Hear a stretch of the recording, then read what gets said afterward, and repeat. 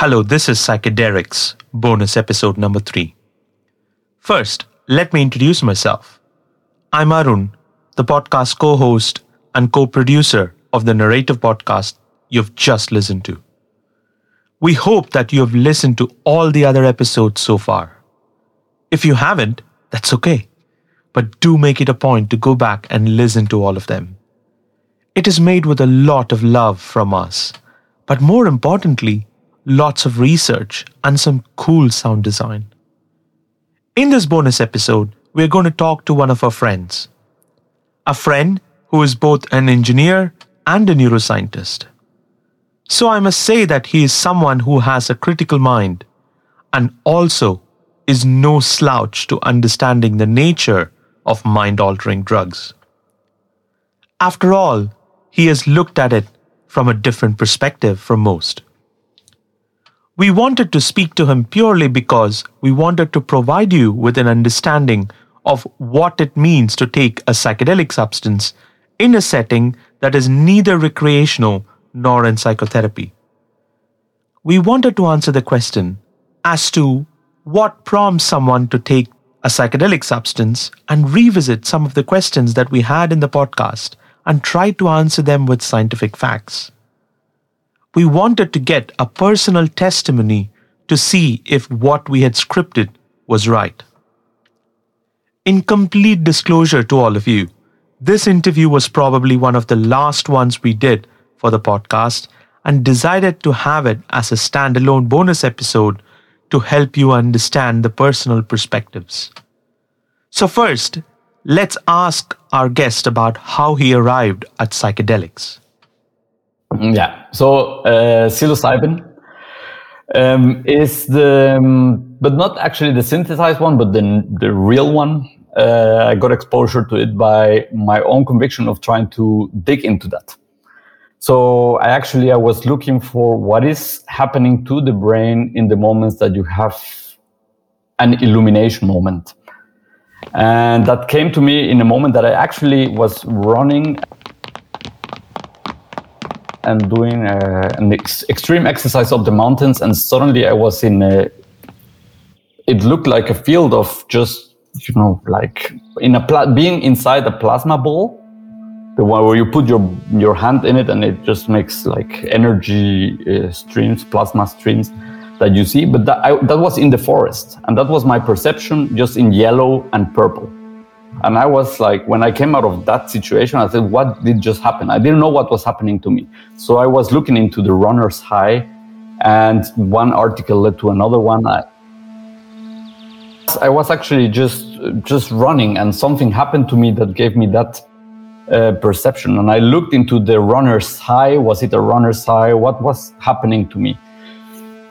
And at one point, I landed in an article that described the effects of hyperoxygenation, reduced CO2 in your body, and how melatonin and serotonin can actually transform into DMT.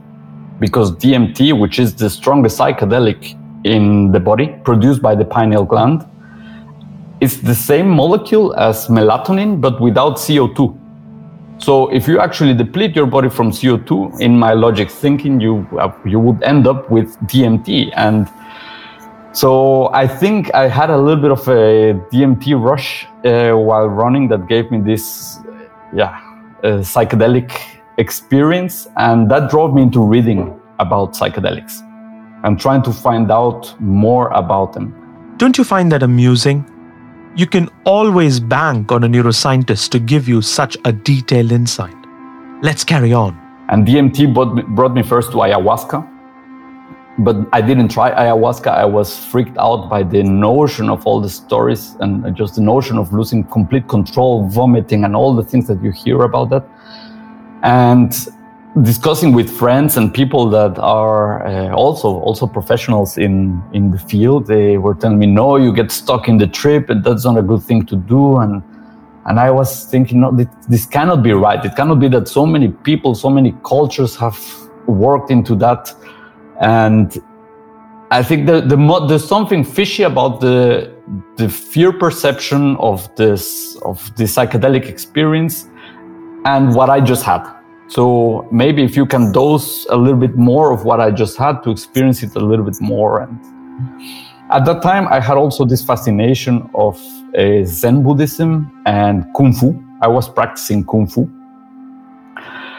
and Zen meditation, sitting Zen, most of it. And a lot of the wordings used in the literature that tries to explain Buddhism and Zen and Kung Fu were somehow related to the way these psychedelic people were describing things. So there were a lot of similarities that I couldn't really make the link between them, but I knew there was something related in both realms. So our guest did try psychedelics, but before we go there, should we ask him if there was any resistance and mental block that he had to fight through in his mind prior to trying psychedelics? For me, that was a complete black hole. I didn't absolutely know anything about psychedelics. I was educated Catholic, and everything, even coming from a region where shamanism is very common, if you look for it, it's actually in the not part of your normal education. So that was a bad thing to even think about that. So I started digging into that, and I came across Huxley, The Doors of Perception, the book. I started reading more and more about it, and I got familiarized with it, but I never dared to try it. But in the meantime, while practicing, all this martial arts, I always wanted to develop the superpowers that these monks have. It's amazing what they can do. And it's so frustrating to see that when your body is working on something, you cannot get to that because of all this, your mechanical preconditioning of your daily life doesn't allow you to do certain movements, like the vectorial path of a Kung Fu punch, or it's different to the things that you're used to do. So that thought and that combination of experiences and the frustrations I was having made me realize that there must be something in this psychedelic experience that allows you to expand your ability to get more flexibility in thoughts and more, or reduce at least the rigidity of thinking, the rigidity of thought that we have today. So in the same way that I was experiencing that same rigidity in my motricity, in my motor skills. So then I was living in the Netherlands, and I was living next to a head shop, and that head shop was selling magic mushrooms. And I entered like 15 times there to actually just ask about them, just to ask what it is. I didn't dare to buy, because I thought it cannot be that I'm going to buy magic mushrooms. And yes, exactly, window shopping in the Netherlands. And at one point I just did it. I just bought it and said, okay, I've read a lot about this. I read then the book of Michael Pollan came out. I read all through that. I read through all the literature that came with the book. I found it a fascinating piece of work, putting together the latest research in the neuroscientific advances with post-traumatic stress disorder, with depression. That brought me actually to very deep analysis of what's happening in the brain. And it convinced me that all this fear about getting stuck in a trip is just the most unrealistic perception of what's actually happening during the psychedelic state, or actually what can happen after the psychedelic state. It's just a temporary experience that links certain brain cells with others together that are not usually talking to. And that got me to the conviction that I should actually try the psychedelic mushrooms. And it took me still a year to do it. So when I knew that I was going to do it, I couldn't decide for myself when is the moment that I'm going to do it. I actually had no one to guide me, to talk me through that, to say, I've done it, I'll take you with me. It was a very unique or independent discovery. So, how did the first experience with psychedelics go? Aren't you curious? Well, so honestly, I was always in absolute fear, of admitting that I was even considering the ingestion of a psychedelic drug. So even though in society it's accepted that you get stone drunk and do other things that are normal in society, but psychedelic drugs, from my education point of view, it was a no-go. It was an absolute no-go. So I didn't really discuss it with anybody.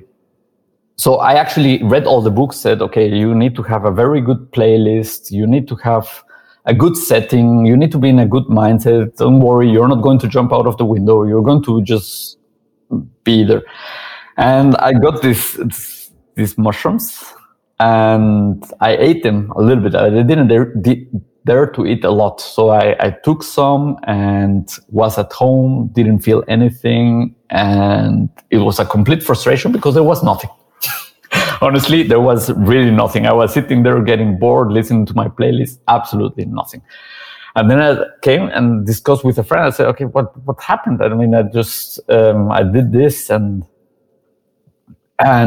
he said, I know someone that has experience with that. And then I got actually into contact with someone that had more experience about that. And he said, no, you have to go. Don't worry. Take larger doses. You just took too little. You will not experience anything like that. And he said, but let's go to nature. Let's don't do it inside. Just let's go outside in nature. And then we took the full pack of the strongest ones that we could buy. And then the transformation happened. So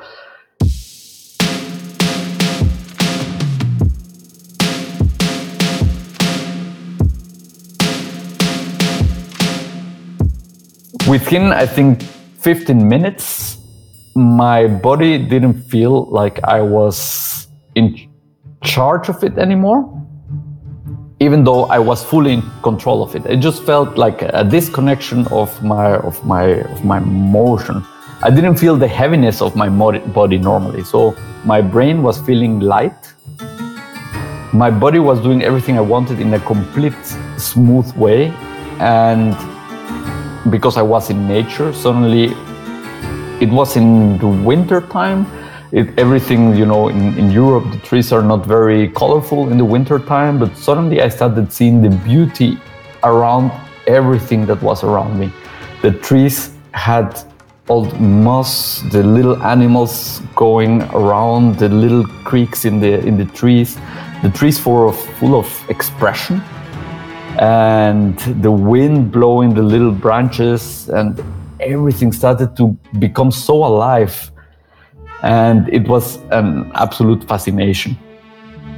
I could not stop watching it. The things, the dead trees that looked dead, but they were so alive to me, and it was, that was the first experience with a strong dose. So let's go back to our guest and understand, if we tried another classic psychedelic, say LSD, and if so, what difference is there between LSD and a mushroom experience? No, I've also tried LSD, but not in an intense way as I've tried mushrooms. And the sensation is completely different. Absolutely. So your body, I didn't feel the connection with nature and the interconnection with things as I felt it with mushrooms. It was not very focused on nature, more, I would say, on the electricity in my body. It felt like I was constantly much more electrified inside. I could feel like how my signals were traveling up and down inside me. Yes, there were some colors and there were some patterns, but it was not fully as satisfying as I had it with the mushrooms. So the first experience with mushrooms was only a very,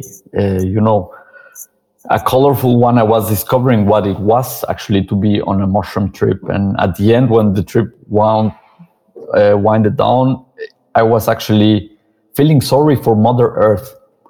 I was there like sitting on the ground, just patting and touching the ground, saying, I feel so sorry for what we're doing to you. It was the deep sorrow for the destruction we're doing to Earth. And I've never had that. I mean, I feel rationally, I know that we're doing bad things to the Earth, but I've never felt it from within so intensely. So, apart from the benevolent, empathetic feelings towards the world around us, what else did our guest feel? Are you keen to find out what he felt and how he described it?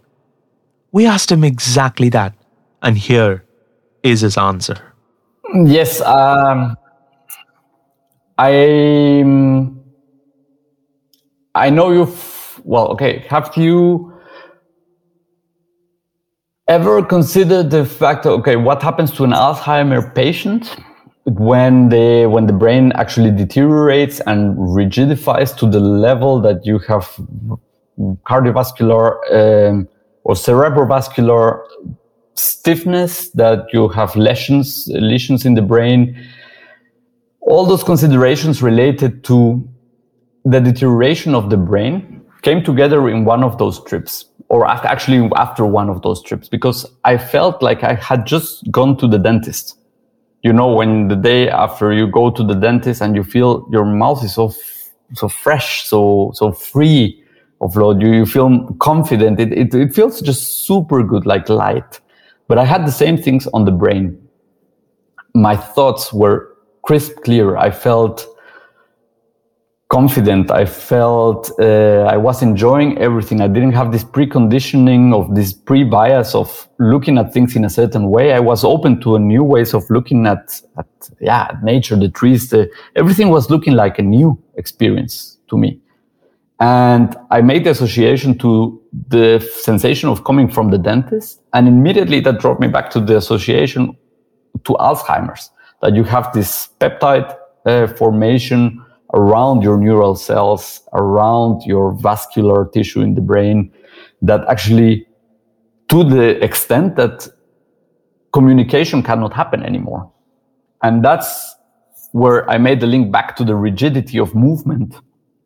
You know, that is in the same way, like we don't treat rigidity in a daily basis. We're very happy with being a little bit stiff, and it's okay that you cannot touch the ground anymore. The same sensation I felt and frustration with the brain. I said, this thing enables you to become flexible again in your head. It gives you a complete flexibility of thought, like if you were doing yoga for your body, but for the mind. So my neuroscientific, to go back to your question, what does my neuroscientist in me tell me?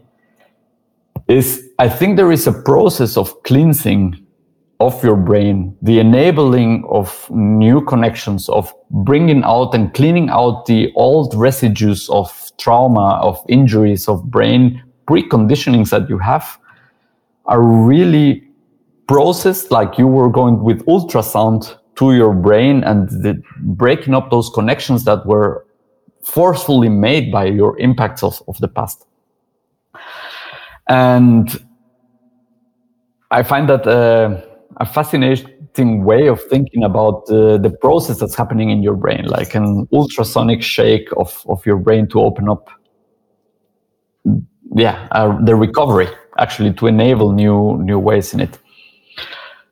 Of course, when you look at the different scientific papers on the topic, and how new connections can be made, the fact that there is neurotrophic factors released and nerve growth factors, and that you can really create new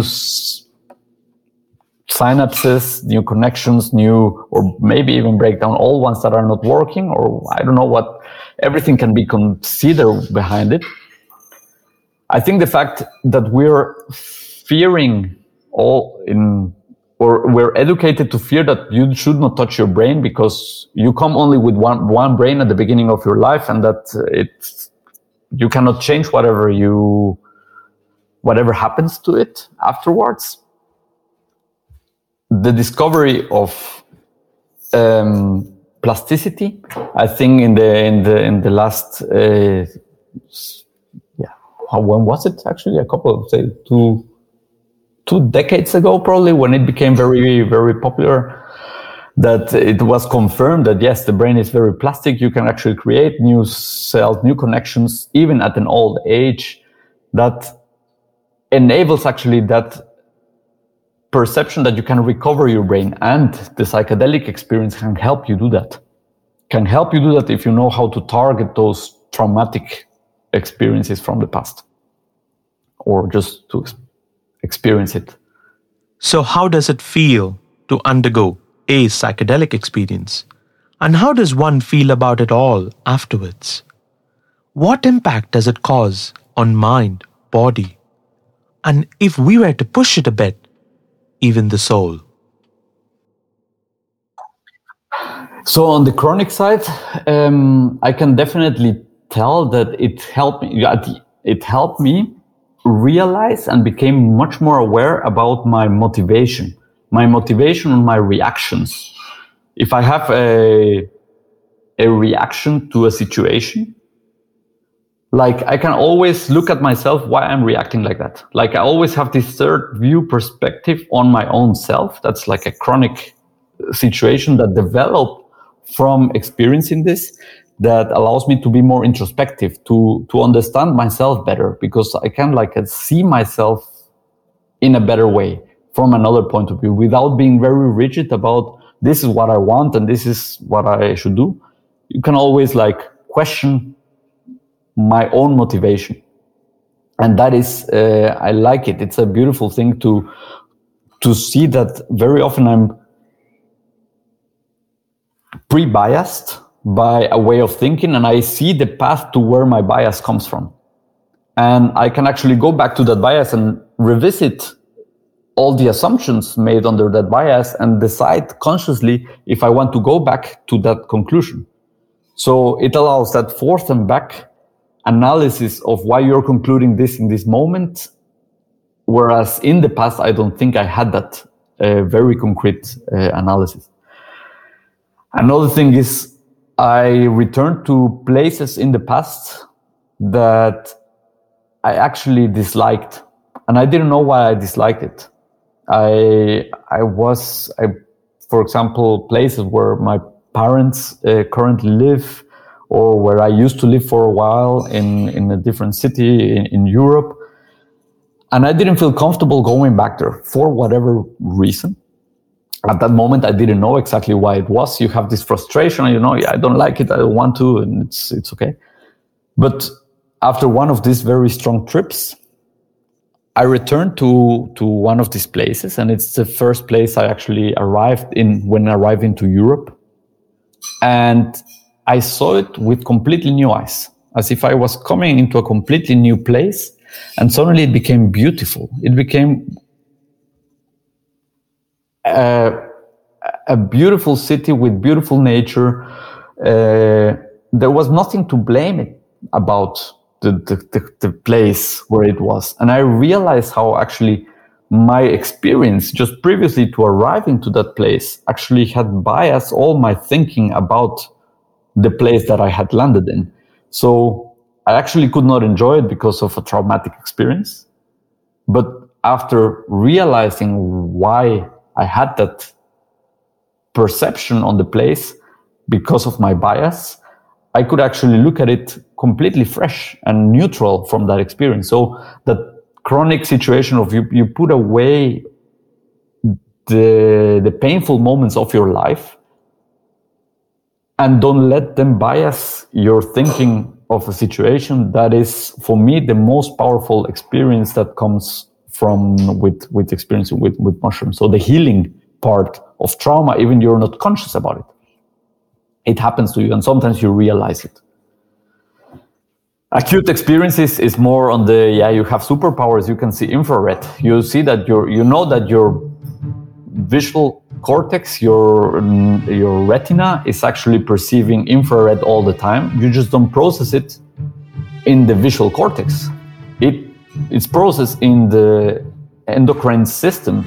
It actually, when it sees infrared, it activates certain hormones.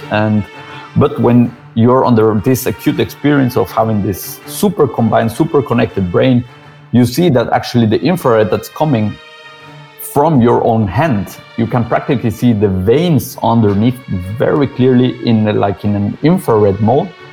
And that is fascinating. Also, when you see a bird, for example, passing by, you can actually look at the bird flying in slow motion. It's not that it's slow motion, but it's like you perceive all the frames of the bird flying, and then you can go into your brain and just split it down in the frames and look at every frame at the time that you want to actually. And I think that's fascinating to see. Knowing how what happens in your brain, to have these paths that you perceive everything, and then you choose what to select out of this image. So all the subconscious becomes conscious, and that is a great acute experience to have. We heard from many people that we know of that psychedelic trips can be both good and bad. It can be downright horrible and scary if one is not prepared. But for a prepared mind, it can help come to terms with the underlying issues. Have you had any experience that you can share with us? Related to trauma, there is a lot of experiences related to that because of processing. For example, my brother had cancer, and that was a very big traumatic situation for me. That and my mom also had a tumor. The killing of my uncle. There is a lot of traumatic moments in my life that actually shaped my coming to Germany. And I think I don't feel the same way about all those things after the psychedelic experience with mushrooms. So the healing process that is described in all the PTSD studies, I think that I can testify on that. Yeah. There is transformational moments that really arise with these experiences, even if you don't consciously say, okay, this is what I'm going to do out of that, but just something switches in your head that allows it. A similar experience like you have, I had with a friend of mine who came, they even flew in from Munich into my city to visit me, friends of mine. And she was a very shy person, like you could feel that she had some bit of a traumatic experience in her youth, but she even didn't know what it was. And she had a horrendous trip. My friend had the husband had a super good trip. He was laughing and everything was good, and she was suffering so much.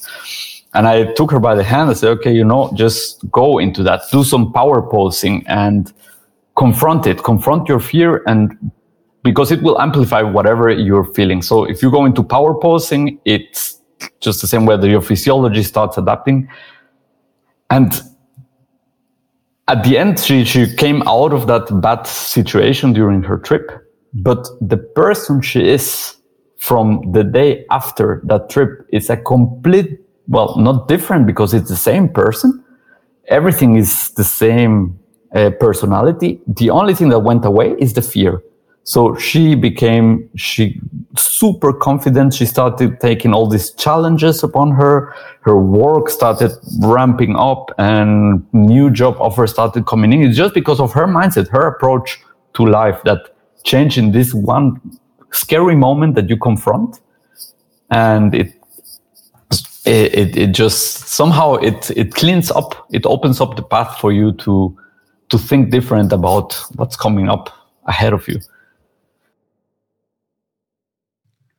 So one of the other logical questions that people might actually have is that if it's providing us with such profound experiences, it might even have an addictive appeal. We know that this is not true because the serotonin 2A receptors gets internalized quickly. So the classic issue of tolerance doesn't come up that easily. But can you throw a subjective light on these experiences and why it is not so addictive?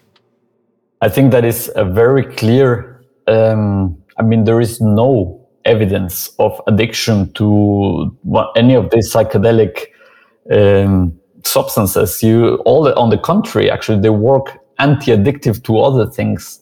So I understand that you can get like a little bit of a tendency to want to have that happiness rush, that special perception in that moment, but actually also gives you a respect for it. It also pushes back. And it's a mental pushback. It's even if you had an extreme experience the day before, you don't want to do it for another 2 months or 6 months or sometimes even years. I think it's a self-regulating system that it has beautifully worked itself into ourselves, and I find it admiring. And I wish that all other substances that people can take, even pharmacokinetic working drugs, can use the same kind of learn of that mechanism and use it. It would be fantastic. And so the first is what the experience with it will trigger fearful moments.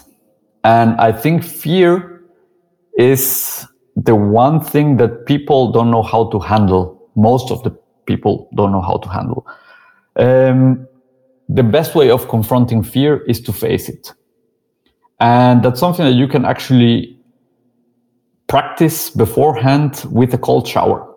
What is the response if you turn your shower cold? Is you want to run out of it immediately, and it really puts your body into fight or flight response. Your sympathetic activation goes through the roof, and it's all symptoms of fight or flight, sympathetic activation, just with a cold shower.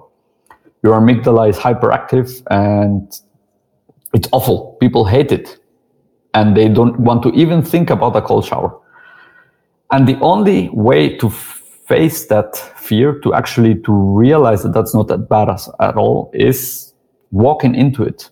Walking into the cold shower, consciously breathing and saying, it's okay, it's doable. And you face it, you put yourself underneath it, and then it shows you that you're actually under control. You're under control of everything. So if you want to experience with psychedelics before, if you don't have someone that you trust, someone that can guide you, and you don't want to, but you're curious about it, experiment with facing the fear. Experiment with cold showers to just realize how it is to face the fear. Because the moment that you're confronted with situations that you don't know what's happening to you, you will want to run away. And wanting to run away will activate your sympathetic response during the trip. And that's the last thing you want to do. Because psychedelics are amplifiers. It's a microscope to your internal happenings. And it's a tool that you can use for the good or for the bad. You cannot use it actually, but it's a tool that you can use it very good to process whatever is inside you. But if inside you, it's the sympathetic response of your autonomous nervous system going through the roof, you're going to have a bad experience. And that's what people describe as a bad trip. So you want to avoid actually magnifying the sensations of sympathetic activation. To put it in more colloquial terms, maybe, you want to actually be relaxed and confront. If a fear comes towards you, you want to confront it. So the idea is to walk towards it. If you realize something, if you see that your hand is moving in weird ways, because of the superimposition of your retina moving over the other things that you're seeing, then you actually want to, instead of fearing about what's happening to your hand, you actually should accept it. Accept that you're seeing something weird because of a superimposition of layers of information that's going through your brain and your body at the moment. But nothing is happening to you actually in reality. Is what it is. It's your perception of the whole thing. So be prepared to confront your fear and to confront the fears and stay relaxed. That is the biggest preparation that I would recommend to anybody that is desiring to enter into that state. The other thing is people are fearing to find things that they don't want to find out. That is a big topic. They say, no, I better don't go. I'd go that way. There might be things that I don't want to know, and it's better that way. And I say, that is the fair point. And I think there's only when you're ready to work out and work away all your clutter in your head, is like you have the attic or a room in your house that is full of boxes, all things that you know you actually should throw away or just at least clean out. There is moments in time where you're ready to clean out your house, and there's moments where you don't have the time or energy to open up just one box and then leave it there open halfway through. So be ready to work out the process throughout and then confront it. And the other thing is the microdosing aspect. A lot of people think, okay, I'll start with microdosing. And coming back to the dentist analogy, I think microdosing and one big trip is the same as having had 20 years of not brushing your teeth and then deciding, okay, I'll start brushing my teeth on a daily basis now, today. It will not really do a deep cleaning. It will probably take away the food of the last day, but it will not help you. So if you really want to start clean again and give your brain a little bit of a flush like you do after 20 years of not brushing your teeth, you go to the dentist and let the dentist do the work. That is the big dose of psychedelics. You let it actually process through it, and then you learn how to brush your teeth afterwards, slowly, and you use it on a regular basis. So microdosing, in my opinion, doesn't help if you haven't gone through one big experience of knowing what it means to clean your head. And then if you can, start with nature. Start in a natural environment that you don't get exposed directly into your introspective conditions, mental conditions or mental experiences. But see first what is the augmentation that the psychedelics give you on your perception, the superpowers that it gives you from seeing things, the magnifying glass, the microscope, or whatever you want to call it. But look at it in the external world. And once you are acquainted to the sensation of experiencing the external world magnified, experience the internal world magnified. So it's a process that I would recommend. Never, ever consider taking a psychedelic drug if you're going on a party. That's the last thing on the planet I would suggest to do if you're doing it for the first time. So now to the most important question. We asked many of our guests that we interviewed for the podcast as to what a definition of a psychedelic is. We could not get one uniform answer. So therefore, we made it a point in our podcast to redefine and reframe the definition of a psychedelic. And we started with that in episode 1.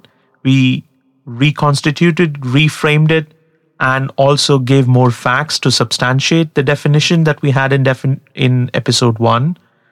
And came back to it in the very last episode, in the introduction part of it, in episode 10. But according to you, what exactly is a psychedelic? Mental flexibility. And to give you control of your decision-making process, just like you control your hand to grab a glass of water if you want to. Or if you put it in context, for example, a Parkinson's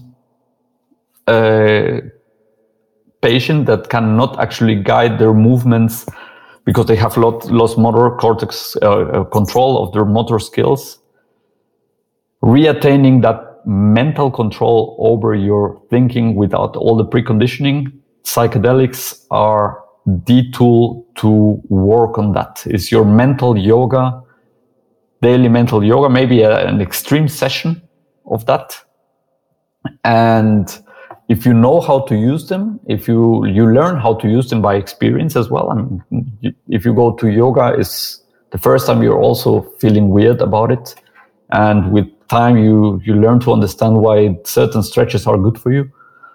The same thing happens with psychedelics, but for your mind.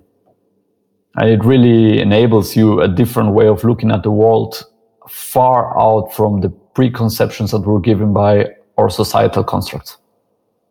We hope that you really enjoyed listening to both the main podcast series as well as the bonus episodes. This, as we said, is a product of love and a lot of research.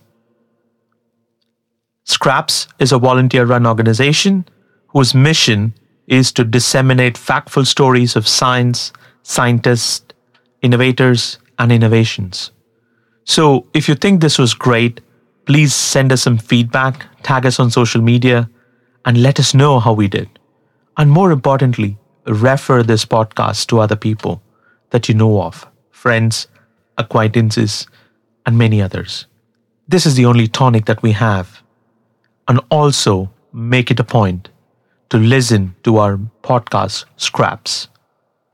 Until next time, good night and good luck.